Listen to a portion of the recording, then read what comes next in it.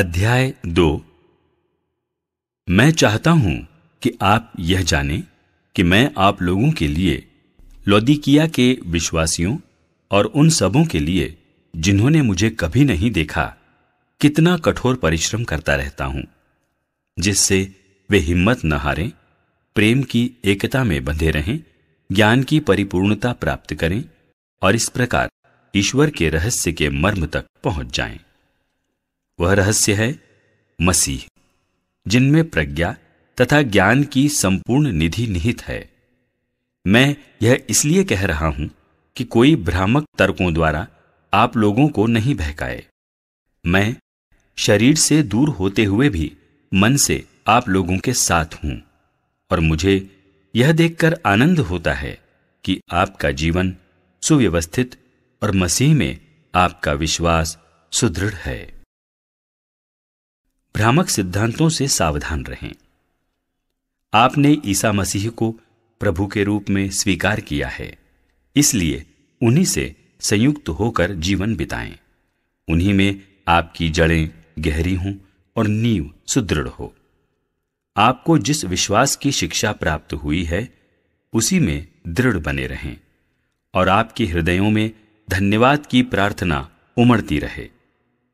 सावधान रहें, कहीं ऐसा न हो कि कोई आप लोगों को ऐसे खोखले और भ्रामक दर्शन शास्त्र द्वारा बहकाए, जो मनुष्यों की परंपरागत शिक्षा के अनुसार है और मसीह पर नहीं, बल्कि संसार के तत्वों पर आधारित है, क्योंकि मसीह में ईश्वरीय तत्व की परिपूर्णता अवतरित होकर निवास करती है और उनमें आप इस परिपूर्णता के सहभागी हैं।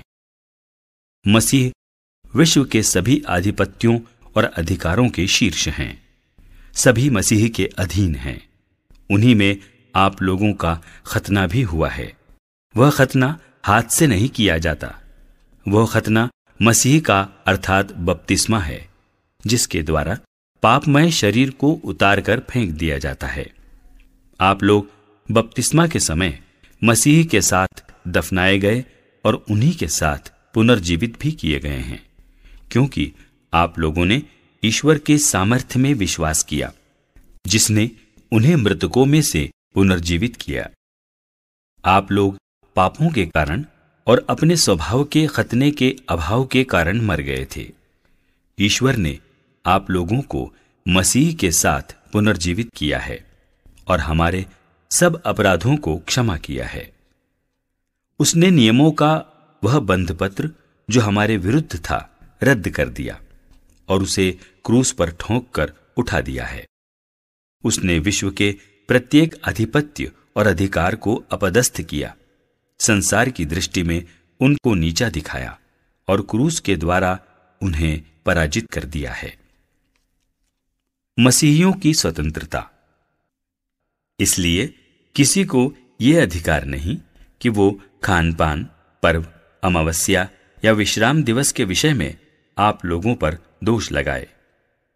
ये सब आने वाली बातों की छाया मात्र है, ठोस वास्तविकता मसीह ही हैं। आप अपने को ऐसे लोगों द्वारा अपने पुरस्कार से वंचित न होने दें जो तपस्या, स्वर्गदूतों की पूजा और अपने तथाकथित दिव्य दृश्यों को अनुचित महत्व देते हैं। वे लोग अपनी सांसारिक बुद्धि के कारण घमंड से फूल जाते हैं और इस प्रकार शीर्ष अर्थात मसीह से संयुक्त नहीं रह पाते। मसीह वह शीर्ष है जो समस्त शरीर को पोषित करता है और इस प्रकार शरीर संधियों और स्नायुओं द्वारा संगठित होकर ईश्वर की इच्छानुसार बढ़ता है। यदि आप लोग मसीह के साथ मरकर संसार के तत्वों से मुक्त हो गए हैं, तो आप उसके आदेशों का पालन क्यों करें? मानो आपका जीवन अब तक संसार के अधीन हो।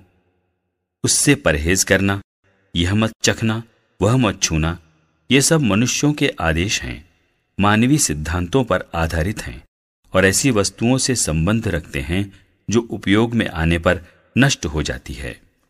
मनमानी व्यक्तिगत साधना, दैन्य और कठोर तपस्या द्वारा ज्ञान का दिखावा तो होता है, किंतु ये शरीर की वासनाओं का दमन करने में असमर्थ हैं।